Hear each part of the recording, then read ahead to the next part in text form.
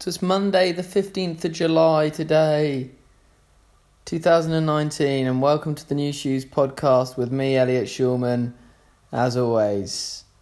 What's been going on? Let's talk about my weekend. What happened? Well, firstly, it started on Thursday night because I had Friday off. I was judge for the Portsmouth Original Artist of the Year competition. And that was the competition that we won last year, the New Shoes, which got us the Mayfield recording prize, where we recorded Little Racket in 8 hours. We were given 8 hours worth of studio time. And we went and did Little Racket. And if it wasn't for that, then Dom wouldn't have heard it and just asked if he could put it out on the Mayfield record label, which none of it would have happened if it wasn't for winning that competition. So it's quite an important one.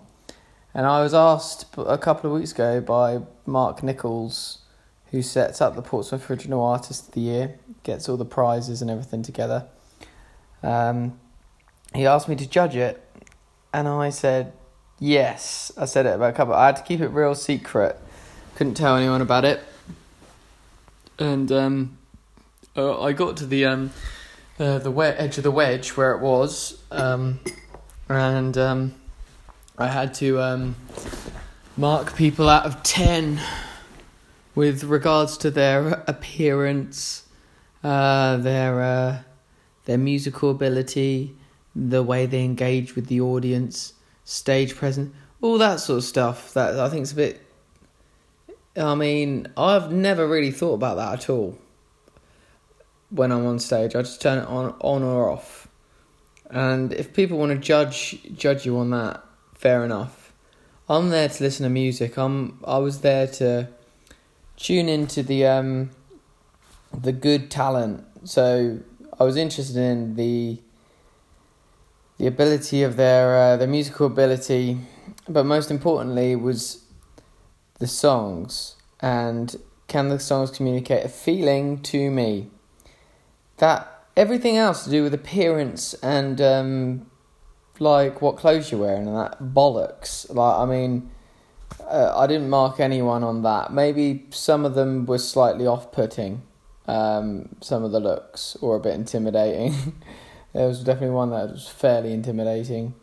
I'm not going to mention any names, but I will mention the ones that I thought were absolutely class. The winner was Justin Capps and the Cavaliers, who I've talked about in previous podcasts. And because they're kind of Gosport based, and that's amazing, the fact they won, they're from Gosport. It's 2 years down in a row, which is pretty good. They were phenomenal. They just did a great set. There was only that everyone had to do 3 songs, and I think sorry, I got a bit of a sore throat today. You can kind of tell, which I'll go on to explain. I had a gig at the weekend, but Justin was phenomenal as always. That was one of his better ones. Came right at the end of the set, and it was really great. Just played well with integrity, a lot of passion behind it, and when the winner was announced, you could tell how much it meant to all of them. They were all really, really excited and happy. It was complete opposite reaction to what we had. We were just confused and thought, nah, that's not right, it should have been whoever, but they were so, I could tell they really, really wanted it, and you could tell in their performance that they really, really wanted it. So well deserved. And I also liked Alice Milburn a lot. She went on first. I was the first judge to arrive, by the way, just for the record. So I was sat there on my Billy No Mates behind a desk, scoring this weird kind of chart out of 10. And the second artist on was Alice Milburn, who I'd never seen before. I had no idea who she was. I deliberately didn't look at the lineup when I, like who got through to the final and everything, because I didn't want to go and explore their stuff and then have an idea of of what they sound like, that sort of thing. But Alice Milburn went on, and she's very much like a groovy, soul-y pop singer, really. And she's extremely talented. There was a couple of people there who was extremely, extremely talented, and had like groovy riff songs and lovely chord progressions. Those are the things that I tuned into and thought, no, that's attractive to the ear. That's a great sound, Alice Milburn. So I wanted to go. She was playing at the bandstand last weekend, but I was sound checking for my gig, so I couldn't come down. But that was a real shame. And also, the Dusty Trims, phenomenal. They were just a great rock. They're just a great rock band, really. They just get on with it. They've got their thing. They've got their sound, and they execute it really well.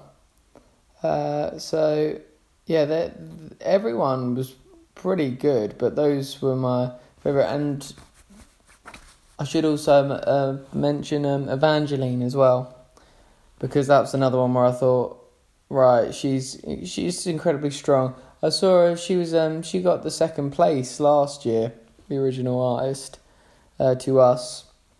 And I remember saying to her a year ago, like, literally, you should have won that. You're so strong, and your songs are good as well.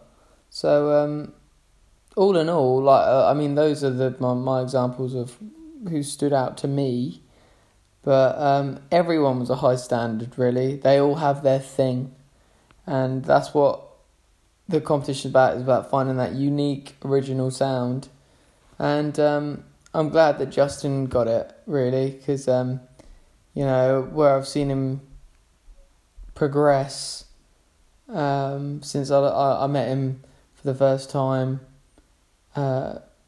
in November, I think it was, at the Golden Eagle. How he's got the band going, Justin captained the Cavaliers, and how it's really taken off for him. And I've got to that point where I like to call them friends now. They really are our friends. And he's just a great artist, and he really well deserved. So finished that. By the end of the night, I ended up with a splitting headache. I left, walked back, got the ferry across, because I had a really bad headache.